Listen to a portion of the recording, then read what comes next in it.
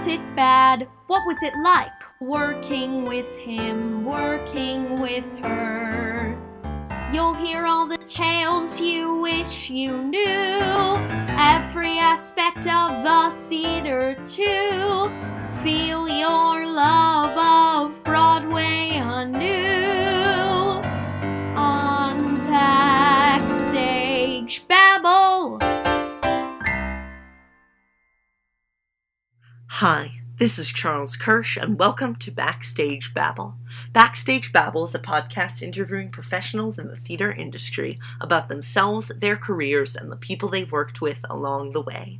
Happy holidays, everyone, and I have a very special holiday treat for you today, my interview with Broadway legend Faith Prince. Faith Prince is a 4-time Tony nominee for her performances in A Catered Affair, Bells Are Ringing, Guys and Dolls, and Jerome Robbins' Broadway, and her other Broadway credits include Disaster, Annie, The Little Mermaid, Noises Off, The King and I, James Joyce's The Dead, What's Wrong with This Picture, and Nick and Nora. Her off-Broadway credits include A Man of No Importance, Bad Habits, Falsetto Land, and Little Shop of Horrors, and she also starred on screen in Dave, Drop Dead Diva, Emily in Paris, Monarch, and Spin City. And now, without further ado, here's Faith Prince. I would love to start by asking you, how did you first become interested in theater? I went to a production of Peter Pan at a little place in Lynchburg called the Lynchburg Fine Arts Center. And they even flew the Peter Pan. I'm not sure how they did it in that little community theater. But I was mesmerized. And I always liked being in front of people. I used to get up at church for like the, dinners and do the welcome sort of poem and things like that. And we put on little, like at Christmas time, I was in the manger scene as one of the angels or something like that. I just love the feeling that you felt sort of having people be affected by what you did. Yeah. And when I saw that production, I was like, oh, this looks like really fun. So I got involved. I actually went with my friend Carol Camo to the audition of King and I in the 5th grade. Before that, I was in a talent show in the 1st grade, and I kind of won second prize. It was 1 to 7th grades, and I did a poem about Raggedy Ann. And so I had a little experience with that. But then Carol Camo down the street invited me to go to her audition for King and I, for the children. And of course, it was, all white children. I mean, so they were going to have to put like tan makeup on themselves and stuff like that. But I just went for moral support.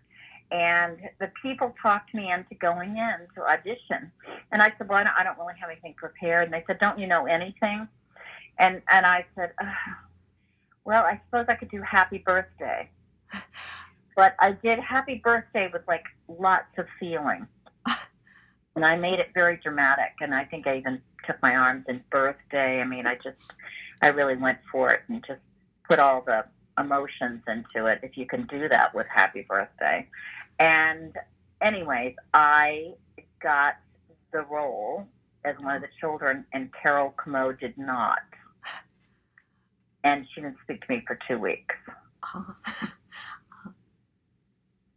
And that was the beginning. I mean, I knew it was going to be, long and arduous, especially being at school. And my mother, would put me in the bathtub and, like, wash off all the it was called something. Now I can't remember what it was. I'll have to ask her what it was. It was a specific name, but it was terrible, like sand makeup that just made your tub kind of look black and,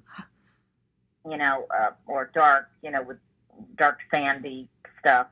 And I just remember her going, oh my God, I'll be glad when this is over because I can clean my bathtub really good, And it was just, I don't know, I loved being a part of something and people were friendly and the adults were great to the kids and it was fun being on stage and just being part of something. And I remember the smell in the theater thinking, oh my God, I belong here. Oh, yeah. Were your parents supportive of your interest in doing it as a career? You know, they never said anything. I was so headstrong, and I had such a strong point of view at that age. I don't. I don't think they had any choice. They were just like they were always surprised by me. You know, like is this what we're doing? Yes, this is what we're doing. Oh, okay, all right. You know, and they were supportive in that they never tried to stop me. They never said anything like, "Well, what are you really going to do?" They never said anything like that. Um, but I also think I just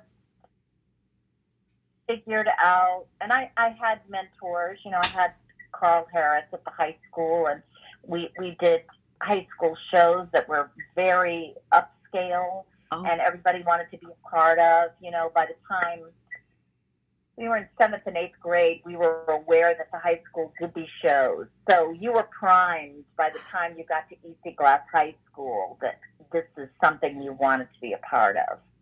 And so he was my mentor, and I think he talked to my parents and just said, you know, I think Faith has something here that's really special. I think she might go to school for it.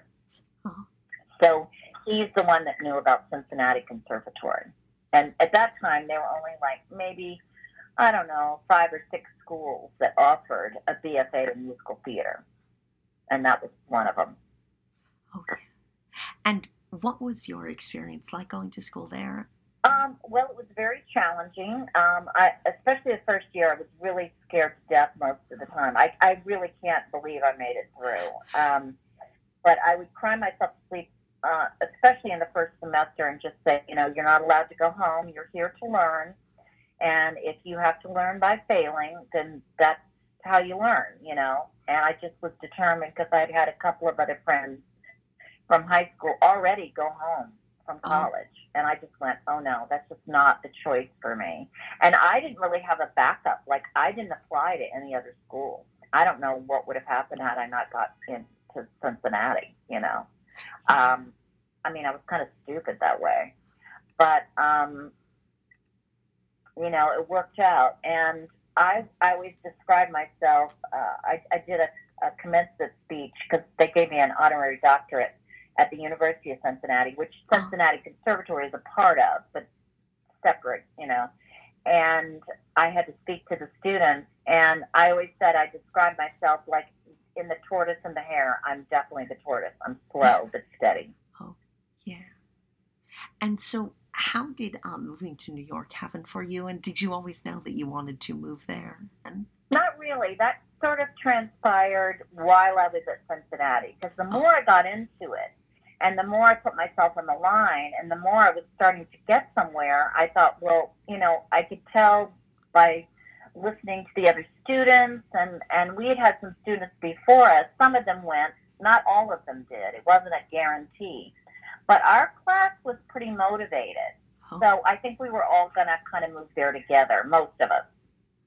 And I would go there during spring break and, you know, sort of sniff it out and see shows and things like that. And I had already started to audition in the summers for summer stock and places like Pittsburgh Civic Light Opera and, you know, things like that. And I ended up doing summer stock at Wagamore Playhouse.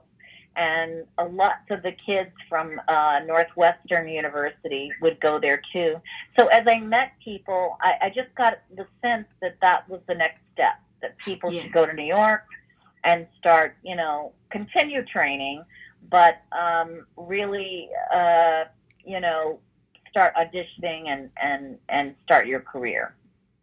Yeah. So I got my equity card through a choreographer at Wagamore Playhouse. She had told me about a job that she was choreographing in Washington, D.C., and it was a review. It was 3 women, 3 men, and she thought I might be right for one of the parts, and the one that was open was like the second soprano. So my mom came in, flew into Warsaw, and I had my old Cutlass Oldsmobile, and we drove all night to the audition, and I auditioned, and I did not get that part. But I was leaving to pack up to drive down to Lynchburg, which wasn't very far from Washington. I think it was like 3 hours or something. And I got a phone call, and the alto comedian had fallen out. And so they said they wanted to cast me as that person. So I actually got in and then did my 3 months and got my equity card, and then I moved to New York. Oh, yes. And I believe you did some summer stock at the Pittsburgh CLO, and was that before New York or after? Or? No, that was after New York. In fact, a lot of my colleagues got in right away in the summer program. I really wasn't, and I mean to say this lovingly about myself, but I wasn't strong enough as a dancer, singer, to be in the chorus. I mean, you really had to have some amazing chops and really have a lot of dance, and that wasn't my forte. I was a character actress, and I was funny. I was a good actress. I thought I was that I would have put above the singing and the dancing, and that I just picked up as I went along, because I didn't really have a history of dancing when I was a young person. Yeah. I had taken piano, but not dancing. So I went to Pittsburgh later as, you know, in the roles of, like, I think I played the ugly stepsister in Cinderella. I played Gloria Upson in Mame. You know, I could always get the kind of quirky, funny parts. Yeah. And what did you sort of learn from some of the professionals who you worked with there? Like, I know Dixie Carter was in Maine with you. And yes, she was. I was always, and I've been this my whole life. I'm an observer, which I think helps to make a good actor, because I could read the room. I was absorbing everything around me. When I wasn't working myself, I was watching other people to see how they handled things, how they handled their nerves, how they were as a lead, how they were as a human, you know. Yeah. I think each time I had a job, I'd meet people or get to know them or watch them. And I think that was the building blocks. And it took me 10 years to get my first Broadway show. Yeah. And, they always laugh at me on the Playbill Cruise, because it's like, yeah, it took Faith Prince 10 years. But, I was working all that time, but it just didn't land for me. And I kind of preferred it that way. By the time I got to Jerome Robbins Broadway, which was my first show, I was ready. For that experience. I didn't feel like a fish out of water, or it didn't feel out of my league. I was chomping at the bit by that time. Yeah. And at this point early in your career, did you have an audition song that you used a lot or anything like that? Oh, yeah, I did. Let's see. I had a couple of them. I used to do Is It a Crime from Bells Are Ringing. Oh.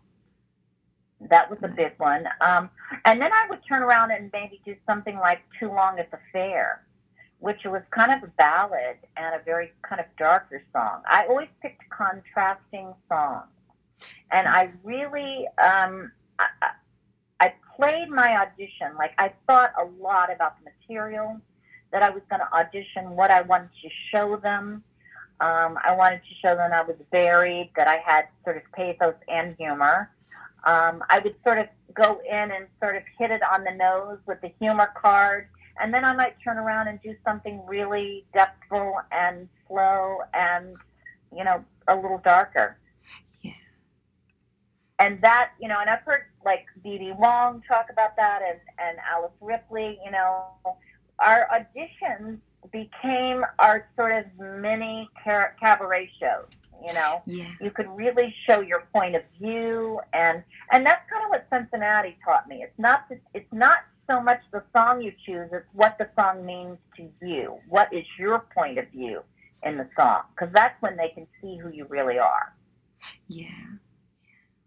So as I went along with that, I used to have about 8 songs in my book, and if I got something like Grease where I needed a 50s number, I'd just turn in something from Dames at Sea and have the pianist sort of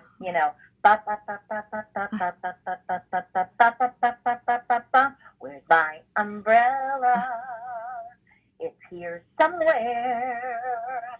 I need that la la la la la la to keep me dry, and because I knew the song, and I would just change it to make it like 50s. I did stuff like that all the time.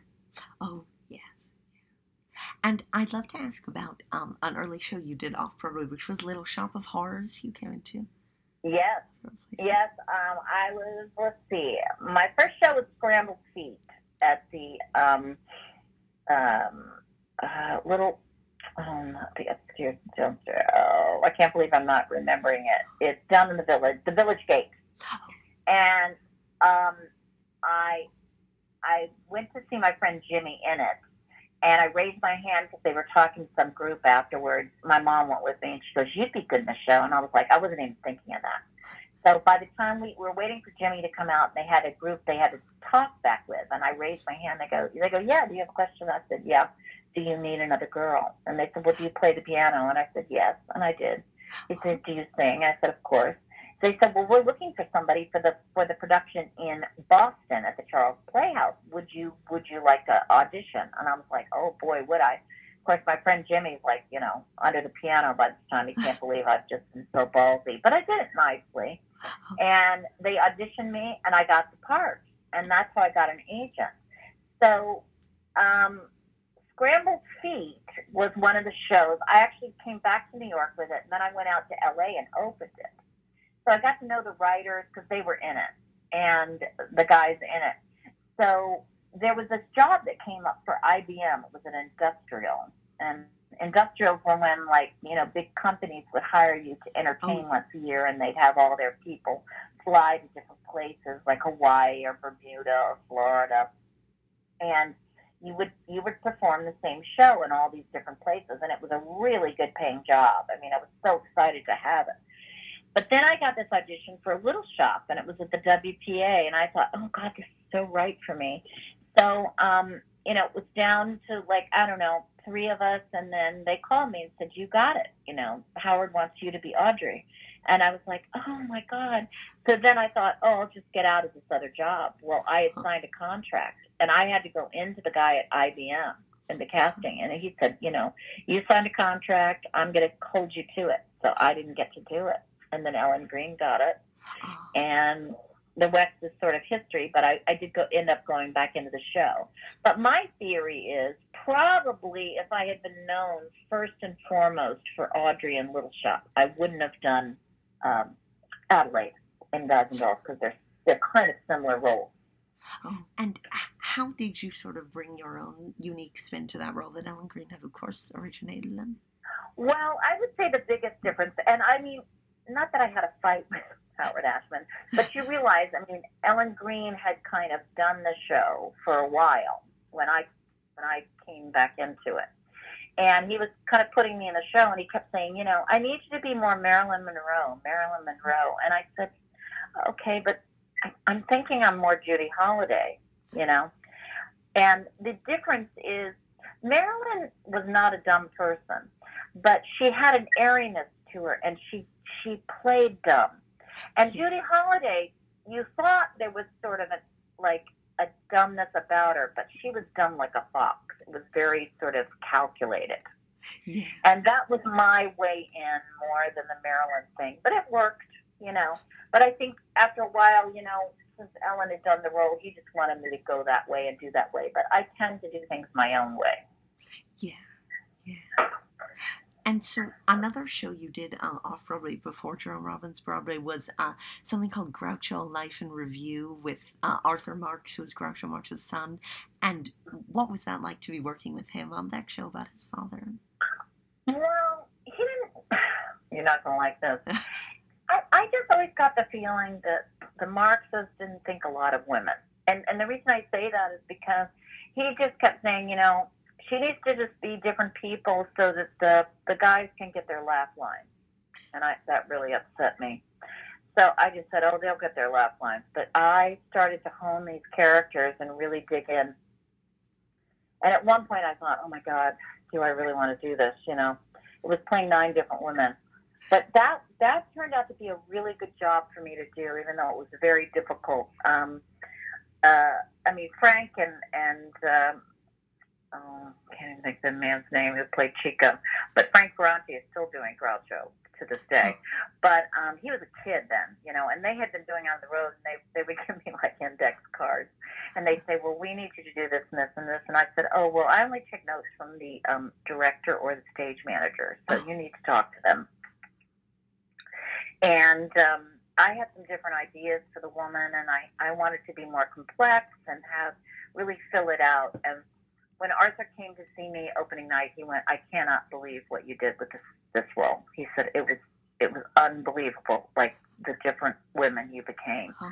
But it takes me a while. Sometimes people don't think I'm like they don't know what I'm doing, and what I'm doing is it's the work. I'm processing, Yeah. and I'm gathering information. And I'm like watching everything, and then I start to put it together. But again, I'm the turtle, right? So I'm slow and steady. It's sort of a theme in my life. Yeah. And I think he couldn't believe, because he didn't direct it, the man's name I can't remember, but he just said, believe me, this girl will fill it out, because he and I had worked together before, and.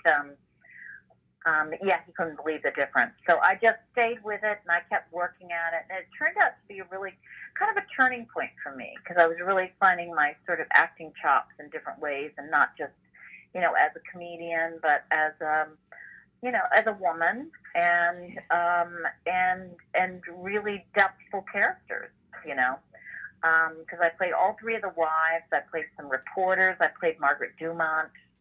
It was an interesting challenge. Yeah. And as you were auditioning more and more, how did you find what you felt was sort of your niche in terms of the roles you did go up for and best at doing? Well, honestly, that's where the casting people come in, because you start to form relationships with casting people, because they want you to come through for them, because it makes them look good, right? Yeah. It makes their job easier.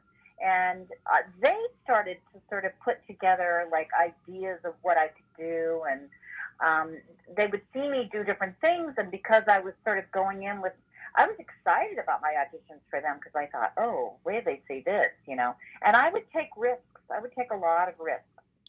And by risk, I mean I do one song but as another character, which is how I got Adelaide. They didn't really want us to do the lament. So I went in and did Something Wonderful, which is Lady Tiang's song from King and I, as Miss Adelaide. And, and you could see it just took their heads off. And I thought, boy, this is a real risk, but a risk I was willing to take, because I wanted them to see the depth of how I saw this character. And I would do things like that all the time. And I would think, what do I want to go in and do this as, Yeah. And it's the things I teach my students now, like I had one student who was trying to think of a twist or a flip, and she did There Were Bells on the Hill, Yeah. but I never heard them ringing. No, I never heard them ringing till there was you. And she looked at the pianist, and it was so funny that she was so committed, but it was all about the pianist, and so when you do things like that, you take your intelligence in the room with you, and it makes them do two things. They realize you really think out of the box, and you might be a fun person to like direct and play with. And it also brings your intelligence into the room, because you've really worked on things, you've thought about it, you came in from a different angle. Yeah. And it makes them remember you. So it was the casting people that, I started like doing my little shows for them, and people like Jay Bender, and I'm trying to think who the casting people were at that time. Tara Rubin was later, Stuart Howard, Vinnie Liff, people like that. And they see you over and over and over, and you'd bring something in, you'd be interesting. They go, well, we can always count on Faith to be, we like whatever she brings in, we won't be bored. Yeah. So that's how I started sort of putting my stamp on things, and sort of getting my own point of view, and through that, and then people, sometimes they just call me directly and say, hey, I've got this part for you. You'd be great in this. Would you want to do it? Yeah. So it just starts to build, right? But that's why you have to get there to start networking and putting the pieces together. It just starts, but you've got to start it. And I'd love to ask about your Broadway debut and Jerome Robbins' Broadway, which you were mentioning, and what was it like to be rehearsing with Jerome Robbins, who is, of course, such a great... Well, I'm sure you've read about the classic story. I really stood up to him at one point, and, and it was pretty ballsy, but, he kind of needed the pushback. And he was snapping his fingers one day about the pace and everything, and I wanted to take this pause, and he goes, no, it doesn't need to pause. And I go, yes, it does, sir, because I said, but you wouldn't know that because we've been in a rehearsal room for 5 months. We've not been in front of an audience, but I think it would be funny. And he got all flustered, and gave a couple more notes, and then he gave break and ice. And Robert LaFosse went after me, the great dancer, and he goes, tell him he doesn't articulate. I said, I'm not telling him a fucking thing. Walked into the bathroom, and I went, oh my God, I think I just, lost my job. I thought, what have I done? I snapped. And the whole day, I didn't get my pink slip, and that night was a party, and the first person I run into was Jerome Robbins, and he said, I go, Merry Christmas. He goes, Merry Christmas. He goes, the next time we have a row, could we talk about it? I've been upset all day.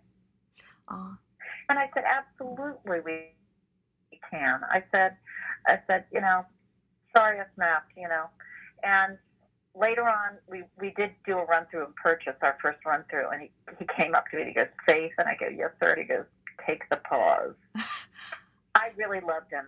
I loved him. And let me tell you, I don't know if you know this famous story, when I think it was the revival of West Side Story, he was talking and backing up, and yes. They were scared to say anything to him, and he fell into the pit. He definitely wouldn't have fallen in that pit if I had been on that stage. I would have said something. Yeah.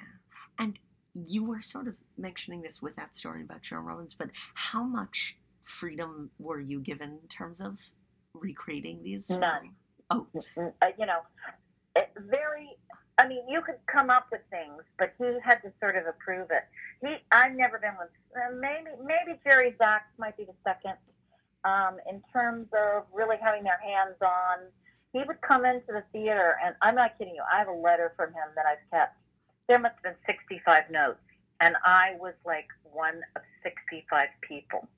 He was very detailed. And how were the sort of parts and understudying parts assigned? Was that from the beginning, or did that sort of develop during rehearsal? Or that's a good question. I think if he saw people worked, he would, call people up and he'd say, why don't you cover this, you cover this, you cover this, Because, you've auditioned 65 people, but you don't know exactly what they can and can't do, Yeah. So it was over the course of 5 months, that people began to solidify in terms of covers, first covers or second covers or things like that. It was run like a ballet company. And how did because you were mentioning earlier about your sort of having less dance experience, and how did that sort of factor in here? Well, I was concerned about it, but he had 8 of us who were just character actors. And he had this one number that was quite complex, and it was the soft shoe. In one, it was me and Jason Alexander. And as I was learning it, I didn't realize that in the ballet world, your covers, whoever he picks at that moment, learns it at the same time you do. Usually in Broadway, you learn it, you're working on it, and they sit out in the house, and and they're watching you, and they kind of learn it on the side, and then they start having rehearsals, right? Well, in a ballet company, everybody learns it at the same time. And I didn't understand that because of course, I'd never been in a ballet company. And so I asked to speak to Mr. Robbins, and I thought they were just going to send me into the office, the administrative office, to just sort of speak with him. But they had one whole rehearsal room. It was sort of like walking into the doors of Oz, and I started to feel my legs shake, well, maybe I should be asking this, but I did anyway. And he was on a stool in this big rehearsal room at 890 Broadway, which was the famous studios that's no longer there, but that we rehearsed at, and we had, I don't know, the third and fourth floor, I think. There were so many of us. And so they had this one big room, and it was just him in the middle on a stool. And I walked in, and he goes, "You had a question?" I was like, "I am the great Oz," And I said, "Yes, sir. I had a question." I said, "So, these roles that I think I've gotten, like Ma and Tessitura, and doing the slow drag and on the town number. Do I actually have those roles now, or am I still auditioning?" And he looks at me, he goes, "Faith, you have those roles. Those are in your contract." And I said, "Okay." I said, "Because I just wanted to check, because I have these two people in rehearsal behind the white line." And I said, "Perhaps you've not seen them, but they're very good." And he said, "Faith, do you think vaudeville performers were trained?" And I said, "No." He said, "Right, which is why I hired you."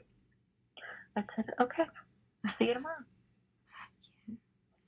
And in general, how long do you like to sort of stay in a show? And do you think there's a certain length where it becomes too long? Or I think it's for everybody individually to weigh. For me, it's like I never want to feel like I'm not present. yeah. And I think Guys and Dolls was the longest I ever did a show, and that was about a year and a half. Yeah. But I just can feel when I'm like not phoning it in. I would never phone it in. But if I'm even like starting to think that way, do you know what I mean? Like your mind just goes other places. You can just tell. But some people, they like look at the people that were in Phantom of the Opera for years and years and years and years and years. Yeah. I wouldn't be one of those people. But some people can. They like the routine. They like the sameness of the job. Some people are really into that. I was into what's next. Yeah. And next after Jerome Robbins Broadway was Falsetto Land off-Broadway. And what was it like to sort of step into this role in the sequel to to March of the Falsettos, and have it be most of the same cast? But well, again, it's like, I know I'm a Leo by nature. That's my sign. And most people think Leos are very strong and sort of stake their territory. But the truth is, I only do that when I have to. And when I walked into that situation, those guys had a relationship with Bill Finn and James Lapine for years. And they kind of were like family, Michael Rupert and Stephen Bogartis and Chip Zien, and they kind of bickered like family too, and I thought, oh, this is interesting. So I just kind of followed their lead, and Chip Zien turned to me one day and he goes, "Hey, how come you're not asking for something or fighting or this and that?" And I went, "Well, I don't think I really need to. I think you guys have covered it, so I'm good." And that's kind of the way it went. I just followed suit because they had laid the ground, and I was just trying to sort of slide in the way you do, like when you're a guest star on a TV series or something, and you go, okay, this is the tone. These people are working together. You kind of read the room, and you go, okay, I can match that. It's like playing duet piano, You just kind of, okay, this is what we're doing. This is how we're doing it. These are the dynamics. Okay, go, And so if I get a sense of that, and it's strong and it seems good and everybody's, that's what they're doing, I have no problem sort of fitting in. And I can usually find my way and be comfortable. And even when I've replaced, I start off given everything that the other person's doing, and then I start to find my own little way, and I change it, but only with the permission of the director, But I don't want to make anybody nervous. They're used to one thing, and I try to go in that. But if I'm finding it's just not working for me, then I'll say, "Do you mind if we try this?" or whatever. So I start to just alter it slightly and gently, and I don't know. It usually works out. Yeah. And what do you think made that show so successful? Oh, I just think, well, people knew these characters. A lot of people did.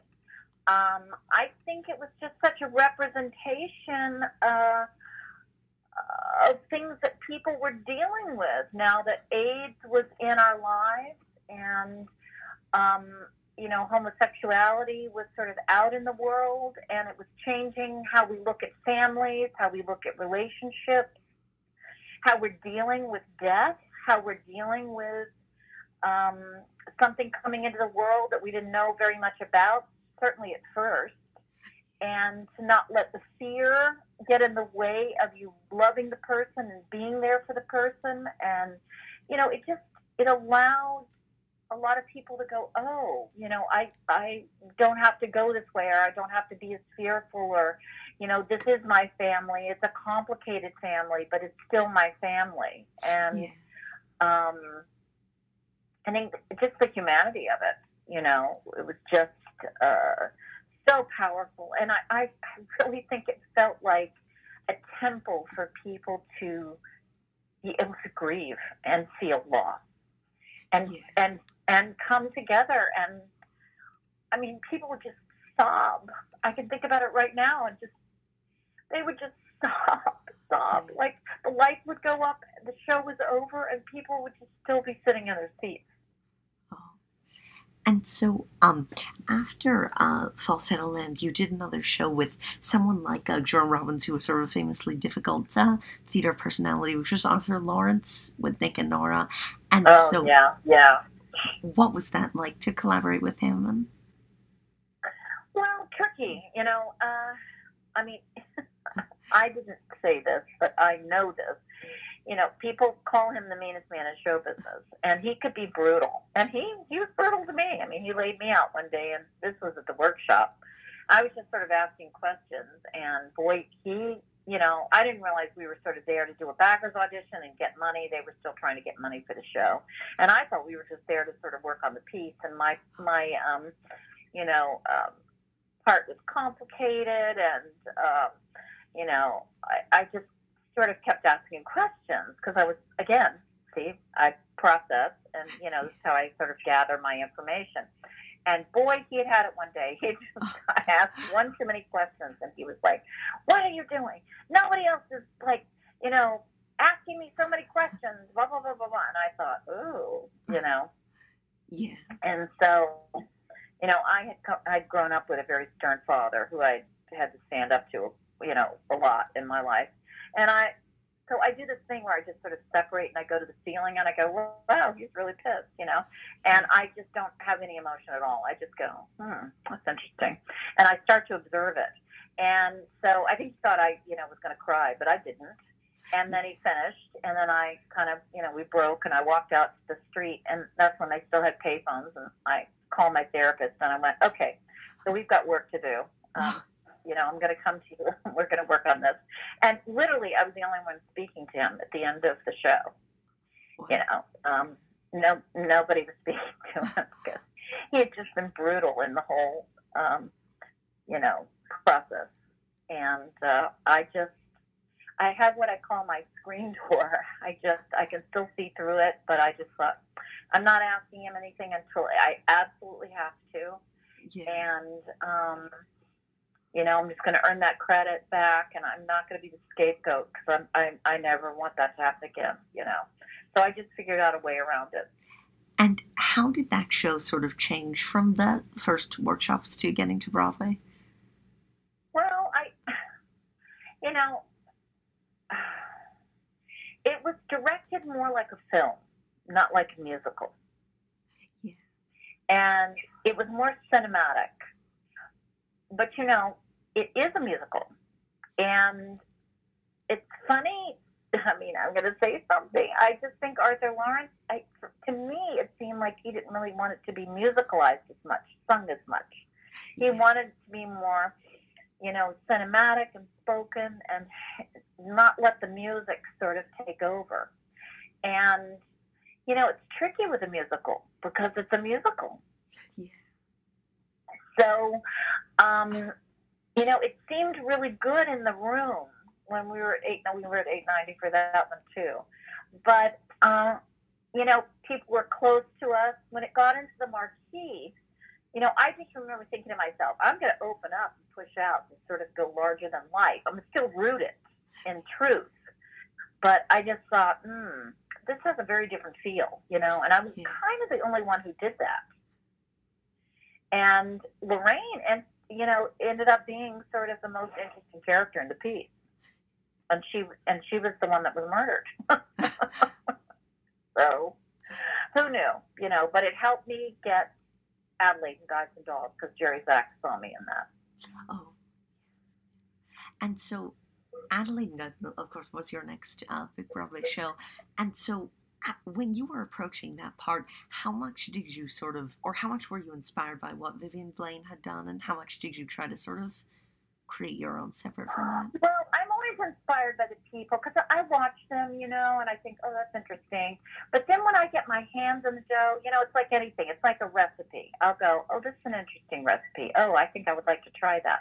And, and I look at the ingredients and everything. But then I go, wouldn't it be neat if I just put a little twist on that? Do you know what I mean? Yeah. I just always have a way of putting myself into it. It changes slightly.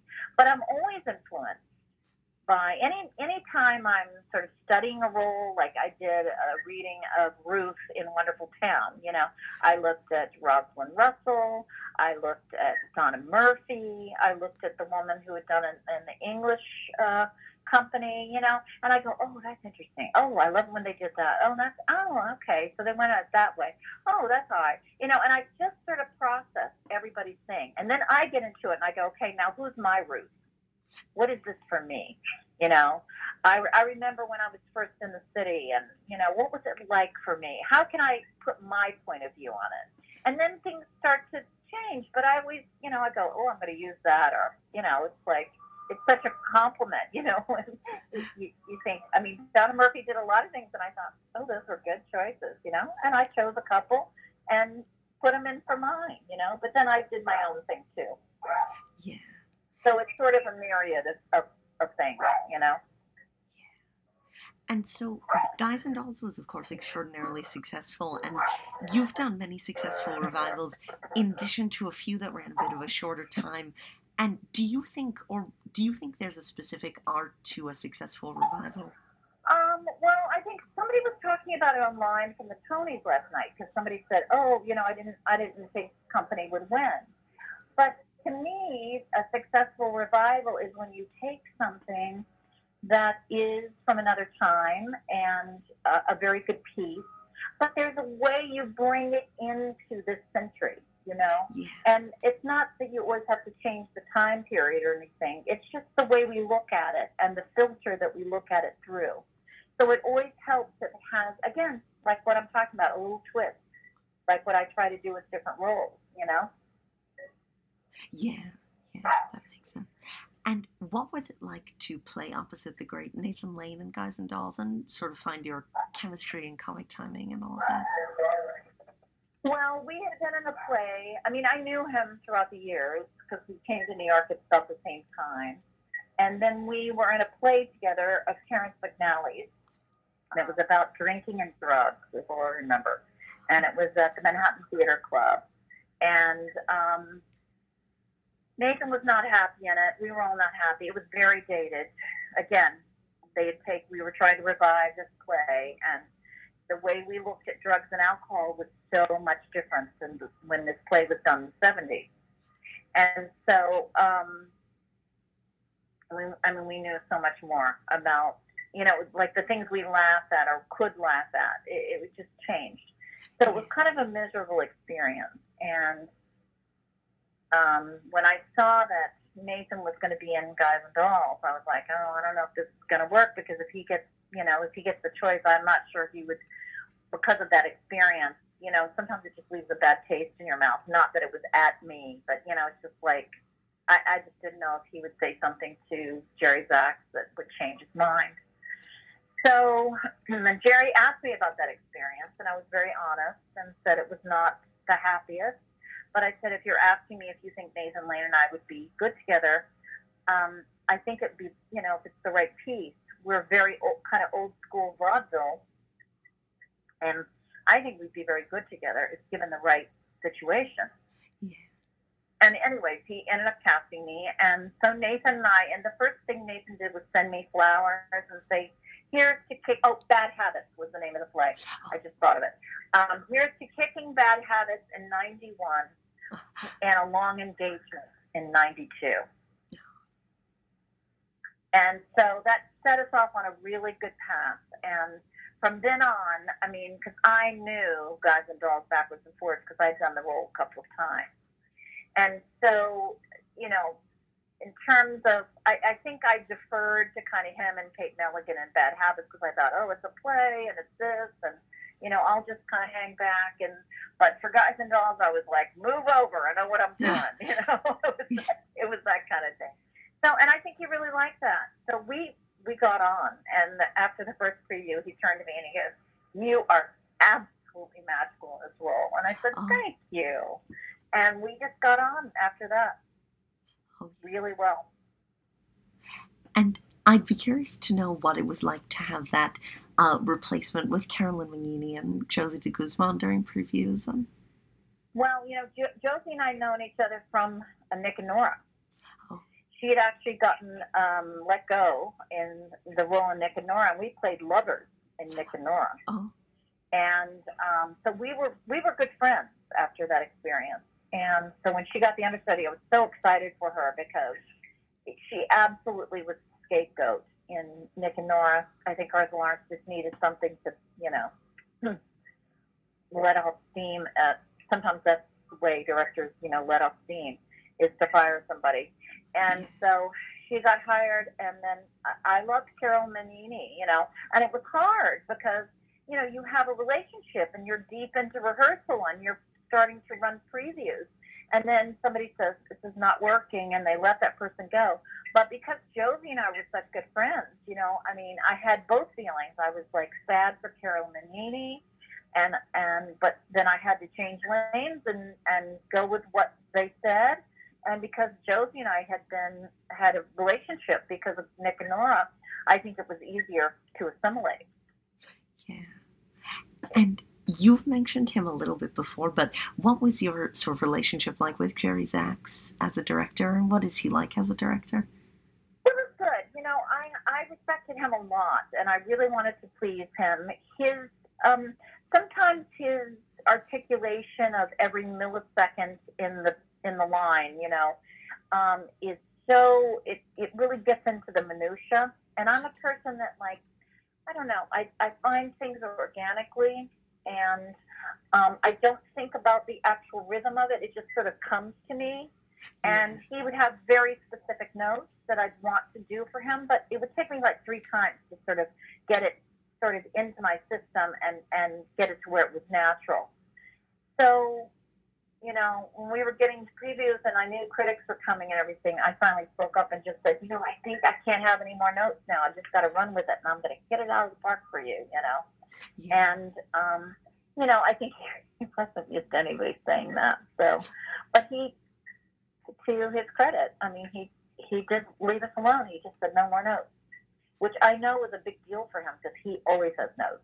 And I always wanted to know what he thought, but in that moment, I just couldn't think anymore, I just wanted to feel free, like I had missed something or not checked the box. And because after a while, you got to give it a running start. But he would come into the show intermittently, and I'd say, hey, I got a couple things for you to look at, So I really respected him, and he was such a leader, and, you really felt like he was the adult on duty and had the ball, and, he changed the show a lot, and we were in previews in New York, so you're in this big fishbowl, and he could tell, New Yorkers were already ahead of it, so we cut part of the Runyon land, and we made several adjustments that he did, which really changed the pace and the form of what we were doing, and so that we were ahead of the audience. He was very smart. He's a very smart man.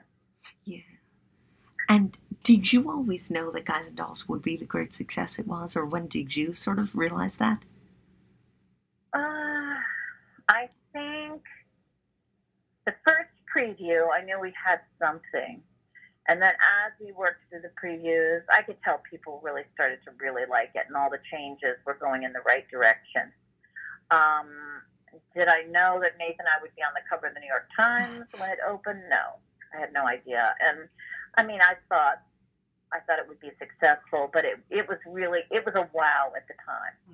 Around the time of Guys and Dolls, you did a lot of work at Encores, including Fiorello and Du Barry Was a Lady. And so, what do you like about the Encores process? Well, I think in the very beginning, it was a way to. I mean, I don't know what it kind of evolved into. Sorry, my husband's practicing trumpet. But in the beginning, it was a way to get old shows known, that hadn't been done in a long time.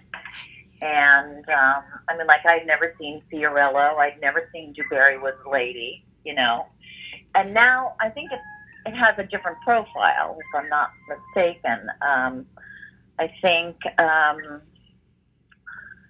they do more newer shows now.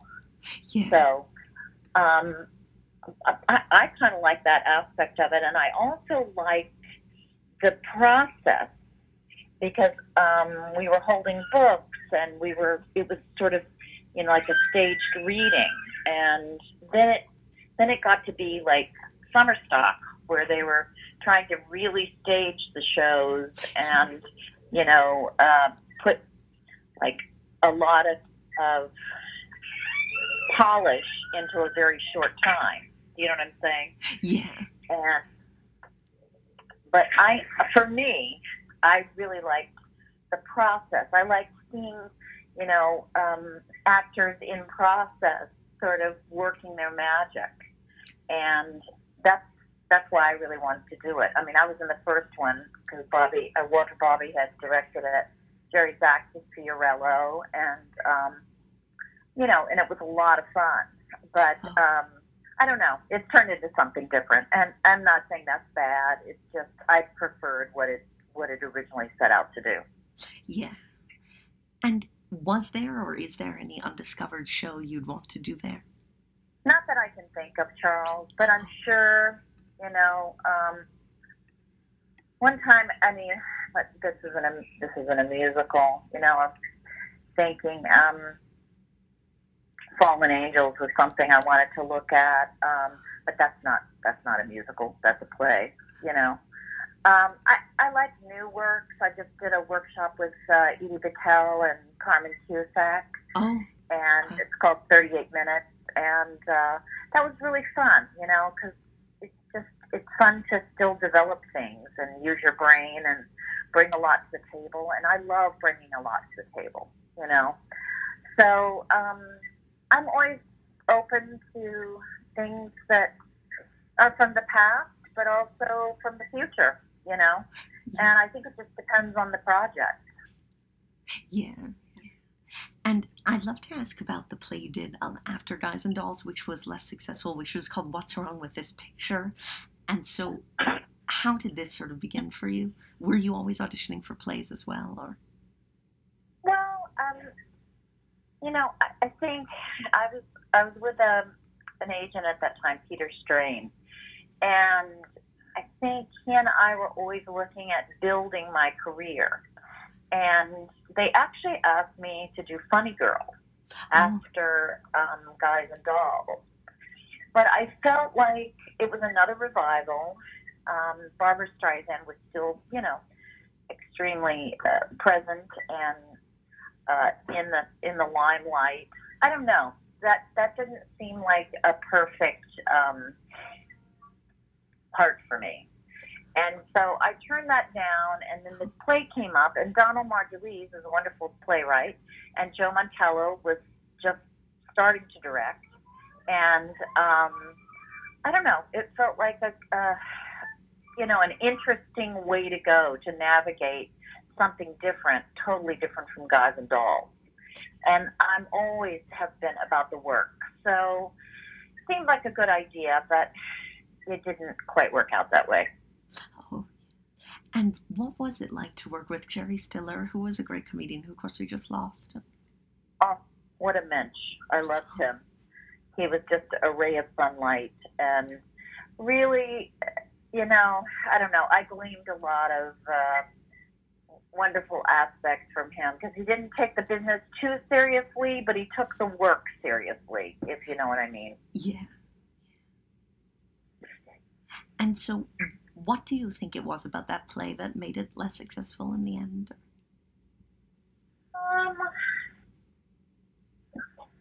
I don't know. The play itself was lacking. You know, it was about a mother who had died and came back. I don't know. The premise was just sort of wriggly. And at the end of the day, we were in town again. We weren't working out of town, which at that time, you know, it used to be people take you go to Boston or you go out on tour and come in and work on something. It just felt like being in a fishbowl. And I just remember it not feeling that great, and you know, just trying to get through it the best way I could and be the best that I could be. But I also got pregnant. Oh. And okay. So I was kind of dealing with all of that, morning sickness and my first trimester. So honestly, that's what I remember superseding anything. So I was sad, but I was just like, okay, well, it's not going to work out, you know. At least I'm going to be a mother. That's exciting, you know. So I don't know. That's when real life really helped. You know, it's like again, like Jerry Stiller said, you know, you take the work seriously. You don't take the business seriously. Yeah. And what has it been like to balance sort of having a kid and being an actress for after that? Well, definitely challenging, but it's a good challenge. I think I really, I don't know. I really sort of became discerning in a different way because of my child. And I mean, Larry and I have always been in the business. We're two artists, but our child came first. And, you know, we kept thinking, how can we work our lives with making Henry the most, you know, the happiest and putting him first, but we're still who we are. We're artists. We're not plumbers or, you know, go to a 9-to-5 job. We are who we are. So we just tried to make the best decisions around that. And sometimes it made us make different decisions. I mean, we left New York to move to California to do more, for me, more film and TV so I could be at home more and not have a full-time nanny. And, you know, I don't know. I feel like it kind of opened up the world in a completely different way because we were trying to make choices for Henry that seemed better. He really didn't want two parents doing 5 shows on a weekend and him spending Saturdays with good friends and, you know, a nanny. And so when he was about 6, we, you know, sold our house and moved to California. Oh. And that really allowed us to be together more, you know. Yeah. And so I'd love to ask about a show you did after that, which you came into as a replacement, which was The King and I.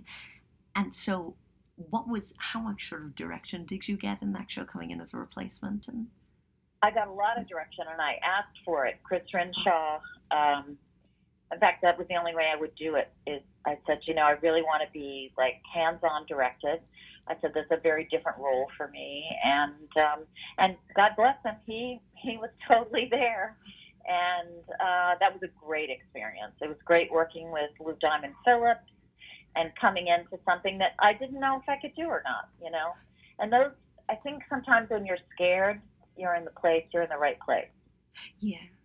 And with a co-star like Lou Diamond Phillips, or just in general, how do you sort of approach finding the romantic chemistry on stage? I don't know if you can find it. I think it's there or it isn't. And certainly the situation of that piece opens itself up for the possibility because two people couldn't be further from, you know, opposite places in their life. And that's what's fun is seeing two people kind of come together and work together and navigate together. And I had the chance to do it with him and Kevin Gray. And wonderful man, I cannot remember his name, on the road. He was the king, because at one point Haley Mills got sick and they sent me out from the Broadway company to fill in for her for a couple of different weeks on the road. And he and I had great chemistry too. So I don't know. I certainly always look to have chemistry with, other actors, and I've been really lucky. I've had some incredible leading men. I mean, the list is very interesting,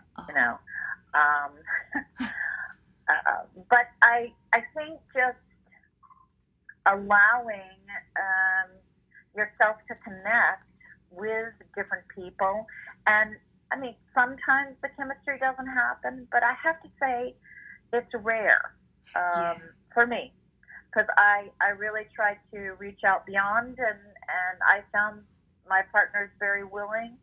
And sometimes it's in the box, what I call in the box. We're not maybe great friends outside the box, but in the box, that's where the magic happens. And so this wouldn't apply to The King and I, but I'd be curious to know, how do you feel as an actor about reviews, and do you read them, or how much do you pay attention to them? Oh, God, Charles, I really try not to. I call them report cards. And, you just get tired of them. I always say, I do the best I can. If people don't like it, I don't know what to say. But inevitably somebody will mention something, or somebody will, text you something, or somebody will call and quote you something, So after a while, it's like, oh, God, well, let me just, frickin' read it. And so around this time was when you did the first production or reading that you did of Bells Are Ringing. And so was the intent with that to always come to Broadway, or? Yeah. Tina and I did a workshop, but not a workshop, stage reading of it at the Kennedy Center, and that was really fun. And I had done a couple of Betty Comden, Adolph Green, those roasts at the, what's that club? Can't think of it. It's like a comedy club, or it's a place where comedians are. I don't know if you can remember it. It's right there in town. And I'd done a couple of roasts, not roasts, but, where they highlight them and honor them. And I kept doing stuff for Comden and Green, and I think there was even a night at the Carnegie Hall where I did something. And so it just kind of all came together, and then the Dodgers were going to produce it. And then it went on and on and on, and they didn't get it up. So then I did Little Me instead, and it sort of put the whole production off even further. So I think Betty Comden really wanted to get on with it. So she started looking for somebody else. And then in the end, I kept waiting, to see what the verdict was. And Tina called me and she said, well, Betty wants you to come back in. And I said, okay. So I have to audition again, even though I've, done this, reading and stuff. And she said, yeah, they want you to come in and everything. And I said, well, any tips? And Tina goes, go with love, And so I went in, and Mitchell Maxwell was the producer at that time. And he just said, I don't know what we've been spending 6 months looking for. This is our Ella, And so we went on with the production, and, it was complex, and Mitchell Maxwell was complex. He I don't know. I've never had a producer like him. Oh. And all I can say is run, don't walk. But I enjoyed working with Tina so much, and I was just sad it wasn't more successful and ran longer. Yeah. And what was your collaboration with Tina Landau like? Because I know she's a very visionary director. And I absolutely love her. She's one of the most fun, positive directors, and just it's like honestly, it's like playing. It's like why I got into theater. Yeah. And another show you did that I guess must have been a lot like playing because of all the great comedy, and it was Little Me, which you were mentioning, which is a cast recording I love a lot. And what was it like to work with Martin Short on that? You were mentioning your long list of co-stars. Well, he was lovely. He's a stand-up comic, and that's a very different sort of beast, even though, I mean, I would tell him often, you know, I think you're really an incredible actor. But I think he never really, it was hard for him to take the compliment. And he just said, you know, my fans really look for me to kind of be a certain thing. And I said, well, okay. I said, I think you underestimate your fans. But I said, I think you're a very wonderful actor. And we got on. And Little Me is complex because it says it's about little me, but it's really about little he. I mean, I'm kidding. It's really about the man, and yet it's under the auspices of being about Bill's life. So it was an interesting project, and it was an interesting challenge playing both old and young Bill, you know, because usually two women play that evening. So that was challenging. But I'll tell you, I'm very, very proud of the CD. I mean, I think you can tell, like, I kind of go from 15 to 56, and I thought the numbers came off well, and the sound and the theatricality of it. So I was really pleased with that. And so, do you think that when you're doing a comic show like this from the 50s or something like that, do you think that you need to update it in a certain way? Or that the I don't comedy know. is always... Sometimes I think the shows depend on what's in the other, you know, seasons. Sometimes the mix and how it goes over. I mean, even like when Disaster, which I love that show so much, was in the same season with Hamilton. You know, it just obliterated almost everything that was there. So sometimes I think that's a combination that matters and has a certain influence. Sometimes people can take dated things, and we know it's dated, and we take it as that. Sometimes it needs a twist. I mean, certainly Guys and Dolls was tweaked with because people were kind of ahead of it. Yeah. And so Jerry Zaks made, you know, certain tweaks for that. And, I mean, he cut part of Runyon Land, so we were into the story because the audience was savvy and ready for that, you know. I think it depends on the show and depends on the season, is what I would say. Yeah. And I'd love to ask you about another sort of theater legend you worked with, which was Jerry Herman on his show Miss Spectacular. Yes. Well, it was an album. It wasn't really a show. And I loved Where in the World Is My Prince. I absolutely loved, recording that, and I could tell, it went over well, and I really got his sense of humor. And this is something I tell my students, you know. People always think, oh, comedy, you know. Well, comedy's tragedy. So if you really look at the dilemma of the song, which in this case, you know, she could never find somebody who wasn't old, who wasn't gay, who wasn't, you know, all these things. I just find that if I play the dilemma honestly, the comedy comes naturally, if that makes sense. Yeah. And in this case, that's exactly what I did. I mean, I really looked at her dilemma, and she was trying to find the right person, and everywhere she looked, she thought she had found it. And in her case, each one kind of fell through. So he had, you know, structured a beautifully crafted dilemma, and sometimes that's the best, you know, solution for comedy. And so, you did 2 plays right after this, and was that a conscious choice to start doing more plays, or did it just sort of happen that way? Well, Terrence McNally had seen me in Carousel. Carousel was supposed to come in at that time. It was at the Kennedy Center with Tom Wopat. This was in, I don't know, 1986, I'm guessing. I might be off a year or two, but Terrence McNally had seen me as Carrie Pipperidge in Carousel. And he came backstage and he said, you're really an actress. And I went, excuse me? He said, no. I mean, I know you do a lot of musicals and a lot of musical comedy. He said, but I think your acting is just, this, I just would love to work with you as an actress. And I was like, oh my God, well, thank you. So he made a concerted effort to sort of align me with Manhattan Theater Club. And that's when I started sort of thinking about plays and working as a straight actress and all of that was really due to Terrence. And, I mean, he always got me in with projects.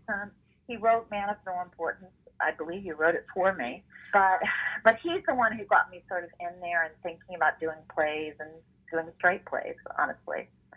So I credit Terrence with that. Oh, yeah. And a straight play you did with a lot of other sort of musical theatre actors was Noises Off with Patti LuPone and Peter Gallagher. And what was that like to work with those great?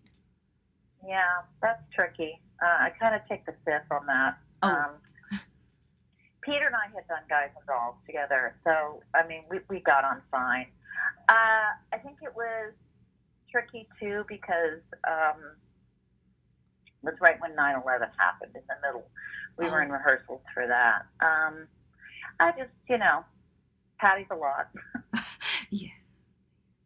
But how do you sort of work out the timing for a farce like that? Is that similar to what you do for a musical, or is it different? Or?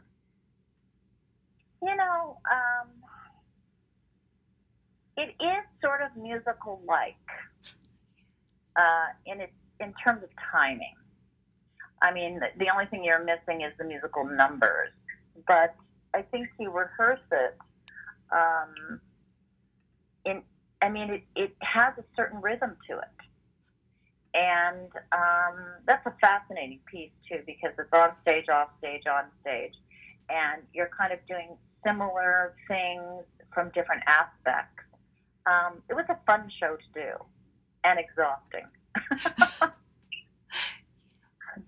And has there been any role you've done that's been especially hard to sort of find as an actor? Well, I would say that character in Bad Habits was tricky. I actually hired an acting coach to come help me. I'm trying to think if there's anything else that probably is the one who stands out, just because the piece was tricky. Paul Benedict was the director. He didn't really give us a lot, so I had to seek help elsewhere. But I usually really enjoy I call it excavation, of finding who this person is and uncovering sometimes more than creating, just uncovering who they are. I so love that process, and I really always try to bring a lot to the table, but I love being directed, and I like seeing the way somebody else sees it and collaborating, and working as a team with cast. I'm a really good team player. So it's hard for me sometimes when people are not a team player and how to survive that experience, even though they aren't. And it's very few, but every once in a while you hit that, sort of specific experience where it's like, oh Lord, this is going to be tough, But I go into each one thinking, okay, we're going to have fun, we're going to collaborate, we're going to be a team, and, because I really want it to be a great experience, especially the older I get. It's like, life's too short. Yeah. And when you came back to Broadway with The Catered Affair, how did you find that the industry had sort of changed, or Broadway had changed? It has, but, and it's really changed now. I mean, I see the shows very, very differently. And I've said this before, we need more than Lincoln Center to find a place for those sort of what I call chamber pieces, that are worth Broadway royalty, but it may not be the corporate sort of, branding of the way the musicals have gone. Yeah. And I think it would be great if somebody could create that space for those pieces. And do you think that, even sort of aside from that part of it, do you think that what audiences want to see has changed? Well, that's kind of a trick question, because audiences want to see what we put out there, So I think, it's like, which came first, the chicken or the egg, Yeah. I think what we put out there is sometimes a reflection of the culture we're in and what we're learning and what we're trying to question and or fix, or and sometimes I think, if we put it out there, they will come. What's that movie? If you build it, they will come. Yeah. So I think it's got to be a push-pull. I think sometimes I look at things and I thought, who would come to this? Who would buy these tickets? And if it's something that isn't timely, or the way we look at something, and now might not be the time for that piece. But I also think people that create shows, it's got to come from their point of view, and they have a reason and an expression for putting it out there. And if it's so, unique to them and it's their story, it's usually universal to all of us in some place. Even though it's another culture or another, because there are just so many things we usually have in common, more than people realize. So if it's a specific story, and it's close to them and they have to express it, a lot of times that's where you see, how it relates to other people. So it's twofold, if that makes sense. Yes, it does. It does. And I'd love to ask about A Catered Affair, about another one of the great directors who you worked with, John Doyle. Yeah, loved him. He took me places, and again, in kind of the straight world that I had never been, the straight acting world, not the straight world, not sexuality, but straight acting. And I just had such a love for him and a trust for him, and I loved the way he worked. He was just so positive, and that was an incredible experience. Oh, and so I'd love to ask about The Little Mermaid, which I believe was a unique challenge. You did it on roller skates, is that right? Or I didn't roller skate. Oh. They did. Yeah. The Ursula, has that that wild costume that was like tentacles and very heavy, and then it switches to like this cape-like thing. It was an interesting costume. It was extremely heavy. Oh. And in fact, one night I had a sub-dresser, and she forgot to turn the crank all the way, and the whole apparatus fell off the back end. It was funny. And the eels helped me out and kind of, hurled it into the wings. And I used my fingernails to sort of crawl up my body and hit the high note and walk over to Ariel and say, "Not just any ink, darling." And I put my fingernail up and I went, "Use mine." And so she signed the contract with my fingernail instead of my sort of cape. So it was, I love when things like that happen. And the dresser came up to me. She goes, "Oh my God, I'm so sorry. I'll never do that again." And I just looked there and I go, "Honey, that was hilarious." I said, "But never let it happen again." It was funny. And so what was the experience like of doing a show that's aimed mostly at sort of younger audiences? Oh, I loved it. I loved it. And I could tell I was, terrifying children, and I have to say I enjoyed it. I've always been like, the best babysitter and camp counselor and on RA in college and everything. But it's fun to be wicked. I have to say, it's just, as I say, it's delicious. Yeah. And how do you bring sort of your own depth as an actress to a character like that that's a little more cartoony? And Well, I kind of went off the original film, and I think of a delightful aunt, and usually I always say evil people, probably the most interesting people in the room. And what I tried to bring to Ursula was how you could be, a delightful aunt and interesting and complex, and then, turn evil, because you've got to get her in the room to be able to steal the voice, and,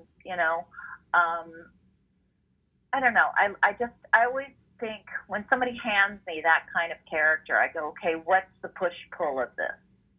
Like with Hannigan, she was always looking for a man, and yet she was around all these kids and being a mother, and and she didn't want to be in that position.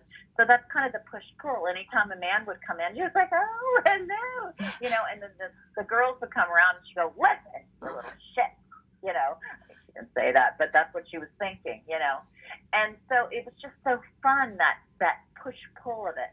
So with Ursula, I think people think of her as just pure evil, but I think she had a lot more colors than that. So it was fun to try to find that. I always say you can't play that all night long; it'll just flatline, Yeah. So it was fun finding all the different colors. That's what I love doing. And what was it like also to be working on a show that involves so much sort of technology and things like that? Oh, I enjoyed that. I'm always open to the new things, and it's fun to be around young people. And, at a certain point, when you're coming along, you think, oh, I'm the youngest person. And Charles, I think you'll even experience this. You'll think, oh, I'm the youngest person in the room, And one day, like when I was doing Billy Elliot on the road, we were in the, women's bathroom, and one of the gals who was heading up, the choreography for the young girls and everything, and she came out and she goes, well, come on, Mama, let's go, And I was like, Mama, and I thought, Mama, okay, I'm good with that. Okay, Mama, and it just was like a turning point. And I thought, wow, I'm really getting to be one of those broads, And now, as it's gone along, it's like, I can tell people look to me for that. It's sort of like being Mother Nature or something. I don't know. Yeah. It's and I don't know. I like experiencing that, and it's not like I want to be younger than I am. I just want to go on the ride, and this is where I'm at. And I do have the experience, but I'm also open to learning from other people. I mean, that's why I like still creating and being around a group of people. It's fun to be on a TV show, and go into the trailer and learn about the newest mascara or the most hip, trend, or, hearing them talk and their impressions. And I love all that, So I think it's good when you mix it up and you have an old school thing to you, but you're open. And so you mentioned Annie as one of the next things you did, and with that role of Miss Hannigan, how did you find this balance sort of between being mean but not too mean, or do you think there was such a thing with that? Oh, no, I think, again, I think it's the contrast that's interesting. And I think as long as you're rooted in why she is like she is, it was the Depression. She didn't have a man. She was poor. You see you understand the frustration. So even though somebody can be like that, you kind of understand how they are like they are, and they can be likable through that. And that's the wonderful gift. I mean, I kind of patterned mine. I mean, in my mind, Dorothy Loudon is like the best Hannigan ever, And she was just sort of insane and likable in her insanity, and in her wackiness and her quirkiness, So I just kind of took my lead from that and put my own stamp on it. And then I'd be curious to know how Disaster began for you, your last Broadway show till now. A phone call from Mr. Seth Rudetsky. Actually, it wasn't even a phone call, it was a text. Hey, lady, which is what he calls me, would you like to do my show? And I said, oh, Disaster? So the one you've been doing? He says, yeah. And I go, am I right for that part? He goes, yes. And I went, okay, I'll do it. That's how it started. Because, Seth and I did group therapy for almost I want to say 8 to 10 years. He doesn't remember how many years, but it was a lot. And there's a trust and a bond when you go through something like that. So, I don't know. I just knew he'd know. Yeah. And what was it like to collaborate with him and also a much younger director, Jack Plotnick, who was... Oh, well, I found him brilliant. Just brilliant. And the fascinating thing about that show was people would pitch ideas because there were so many sort of, veterans in the cast and, well-earned stripes that when, you'd raise your hand to pitch something, he would take all the pitches and he'd go, okay, let's try that. Hold on that, but that's a good thought. Okay, could we let's run it the way it is and then maybe we'll look at it. He was so great. And that was a completely delightful experience from beginning to end. One of the most fun times I've ever had on stage. And I love Guys and Dolls, but in terms of just coming to the table and thinking of wacky ideas and, Jen Samard and, just working with her and Kevin Chamberlain, Roger Bard. I could go on and on and on. Carrie Butler, just so many. The cast was just superb, and such mentions. I never was in my dressing room because I was always in the wings watching somebody else work.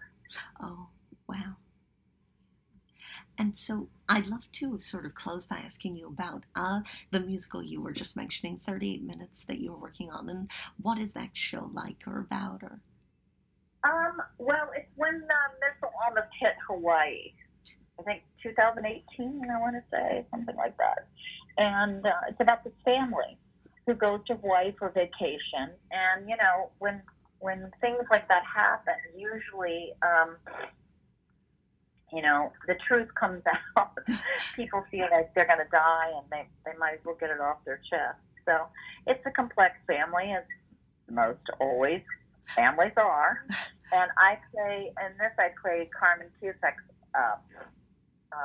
mother, Grandma Doug, from I think it's Texas, and because that's where Edie's from, and it's sort of patterned after her mother, and it's fun. I said to Carmen, last time I was with you on stage, I did First Wives Club, and I played your roommate in college, and I said, now I'm your mother. I said, but whatever, because it's all about the role, isn't it? But I love her. I think she's wildly gifted. Oh, that Carmen Cusack. Oh yes, she's amazing. And the very last question I'd love to ask is, with such a great career in the theater, what advice would you give to someone just starting out?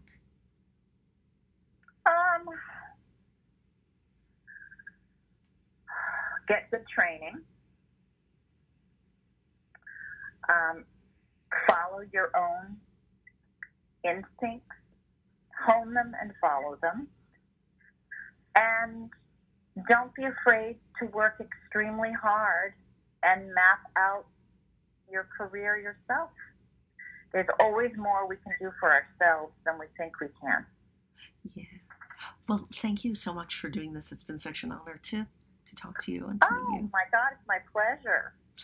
Listeners, thank you for tuning in, and remember to come back next time when I am joined by veteran actress Candy Buckley Candy Buckley is currently appearing in Becky, Nurse of Salem, one of the most buzzed-about plays of the season at Lincoln Center Theater, and her Broadway credits include Cabaret, Ring Round the Moon, Thoroughly Modern Millie, and Scandalous. She has also performed around the country in The Petrified Prince, Wise Guys with Nathan Lane, Whistle Down the Wind, Mimi Le Duc, The Taming of the Shrew, and more. You won't want to miss this interview, so make sure to tune back in for it, and thanks for listening.